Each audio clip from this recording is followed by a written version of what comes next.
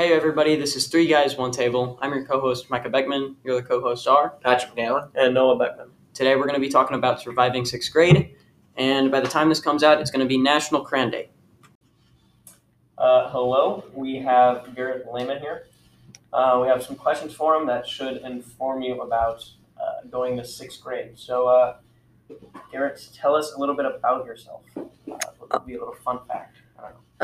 Probably a little fun fact about me. I don't really know. Okay. I mean, you're in sixth grade. Yeah, I'm in sixth grade. It's pretty fun. All the teachers are great. They'll help you out with everything. They're all nice. They're good teachers. So, yeah, I guess that's a little bit. Okay.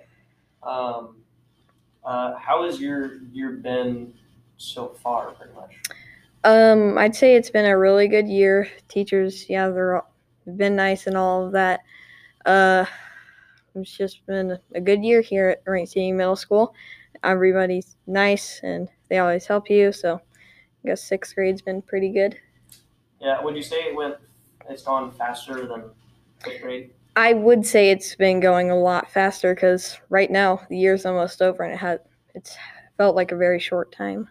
Yeah, I'm pretty sure it's that way for everyone. I think seventh grade should go faster for you as well. Yeah, definitely. So what was the biggest change that you saw from fifth grade to sixth grade? Fifth grade we did all the switching classes and all of that. That's a lot different than now because it seems like all the teachers were kind of the same in fifth grade, like they had the same kind of mindset, but in sixth grade they're all different in their own ways. So I say that's probably the biggest difference. How would you say that they're different? Some of them just have different personalities. Some of them are more kind. Some of them help you out more. Some of them are just nicer in general. And yeah, I would say that. Interesting. So yeah, we got another question. What was the biggest thing pretty much you remember first day? Probably just meeting all the teachers and stuff. Like Miss Romero, she was the first teacher I saw, and she was super duper nice, and she still is. All the teachers just been super kind to all of us, and first day we just got to meet all of them, tell each other a bit about ourselves. So I'd say that's probably the biggest thing I remember. I actually have a question. Do you enjoy having electives and stuff in different classes? I do enjoy that, and I feel like that we should keep doing that so we keep, being able to choose what we like to do and what we want to do. Yeah. So our last question, what would be your biggest piece of advice for a fifth grader going to sixth grade? Just kind of stay calm, be nice to all your teachers, and they'll be nice to you. It's basically the same thing, just with different teachers, and so just kind of stay normal, I guess, and be nice. Yep, makes sense. Yep. Yeah, I mean, from my experience in sixth grade and just middle school as a whole, it's quite a bit different than elementary school, and it's really just going out and enjoying it. Yeah. Like if you just get your work done on time, you try your hardest, you'll pass, hopefully. Yeah. But basically just do your best to get the best grades you can, but enjoy it. You're only a sixth grader one time, and it's the easiest year of real freedom that you have. Mm-hmm. So yeah, I think we also probably have a little bit of a different perspective that we probably thought that sixth grade was more fun because it was our first time switching around through classes. Yeah. But then for us, they decided to change it up so that we could practice it all in fifth grade, so we're used to it. So it's a bit, different probably. Yeah. I think it's right. Yep. All right. So one of the main things to help you succeed in sixth grade is being organized with all of your work and stuff. One of the ways that we did that is we had binders with all of our papers and stuff in it. Yeah. Generally, you can put folders in there, like in your binder, and you can, like every class where you have work or whatever, you can just put your stuff in there. You can pull out your notes in there. It organizes it very, very well, and you can color coordinate?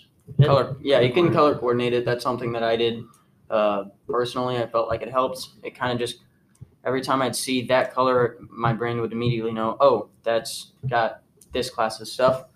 The only thing that I can say about binders that are bad is just don't be the kid that stuffs every single paper and assignment into their binder. Just keep it in the folder nice and organized. It'll look better whenever you turn it into the teachers. And it keeps your binder from getting broken. A couple kids Yeah. would have their binders break Yeah. because it'd be so packed. Yeah, full of or papers. you'd get up and you'd pick up your binder and then like all the papers would just fall right out. Yeah, and Yeah. also just take care of it because it'll fall apart. In my experience, it falls apart fairly easily. Mm-hmm. So All right, next up, we have finish your work as quick as possible. Yeah. So it sounds a little weird, but basically what I'm saying is do your work to the best of your ability, but if you don't get something done, try to get that done as soon as possible. Like if you have any free time, try to get that done. So like, let's say you have a class where you just don't quite manage to get an assignment done, but you have another class where you got 10 to 20 minutes left of class because you've finished your work. Use those 10 to 20 minutes to finish up that work. That way you don't have homework. Most of what your homework's going to be in sixth grade and really throughout middle school from what we've seen is just going to be work that you didn't finish in class. Yeah. So if you can Yeah. finish that at school, you're not going to have anything to do at home and it'll just be much easier. Yeah, like also just do your work in class whenever you have the time to, because you don't want to be doing it at home. Whenever you're home, that's your free time. Basically, whenever you're in class, don't sit and talk to people the whole time. Actually do the work, I mean, and you should have time I mean, at the end. you can talk to people, just like make sure you're doing Yeah, your yeah, work. Make sure you manage your time. Yeah, give it a good balance. Another thing is just turn your work in Like- Yes. on time. Yeah. Yeah. So the main issue that we see with like most students that don't really do too well in class is that they kind of just refuse to do work and refuse to turn anything in. Mm-hmm. Yeah. There are people that'll just like they try hard, but they just don't get work in because they don't work on it in class, and instead they just sit there and talk or they play on their phone or something. Or just sit there and be annoying to the rest of the class. So basically, just get your work in, turn it in, and you'll be perfectly fine. You'll be at the very least passing more likely than not. Yeah. A 50 averages out better than a Yeah, 0. just moderate effort even. And like if you put in a moderate amount of effort and you turn in your work, you'll definitely be passing. Next up that we have is asking for help. The teacher's job is literally to help you. It's to teach you.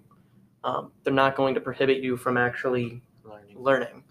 And it's better to kind of look like you're a little bit stupid in class, which in reality, no one really cares.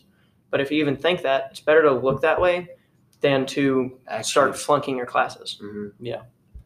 It's better to know and look dumb for 5 seconds than to not know. Mm-hmm. Especially helps whenever you're failing a class. You could also ask if there's anything you can do to actually start. Yeah, any papers you can redo or test you can retake. And that may be a bigger issue whenever you hit 7th and 8th grade because that's whenever Yeah. sports come into play. And if you're flunking certain classes, then you're not able to play. But Yeah. it's And I still, don't really remember many retakes in 6th grade. yeah. Yeah, I think they put that in whenever it got to 7th grade. I don't know. All right. Next up, we have set a routine. So this basically entails like whenever you wake up, what you're doing, like going to school, and also whenever you're going to bed, what you're doing. Yeah, so it's not just like a routine at school, it's a daily routine. Mhm. Yeah. Always put your Chromebook somewhere where you can that you remember where you can actually get it in the morning. Just before you go to bed, plug it in and then get it in the morning. Yeah, it helps to have a designated spot where like you charge your phone and your Chromebook and just you keep all your school supplies there. That way, whenever you wake up, you're grabbing all those things at once and it's not a hassle and you're forgetting to bring stuff to school. Yeah. Another thing with that is relating to phones is don't sit on them whenever you're supposed to be asleep. So don't stay up till 2 a.m. scrolling through TikTok.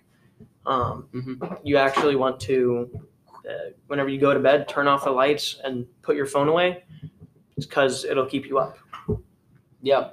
So for the morning time, there's not too much. Just it's kind of your thing what you do in the morning. But just remember to bring your stuff and eat a good breakfast.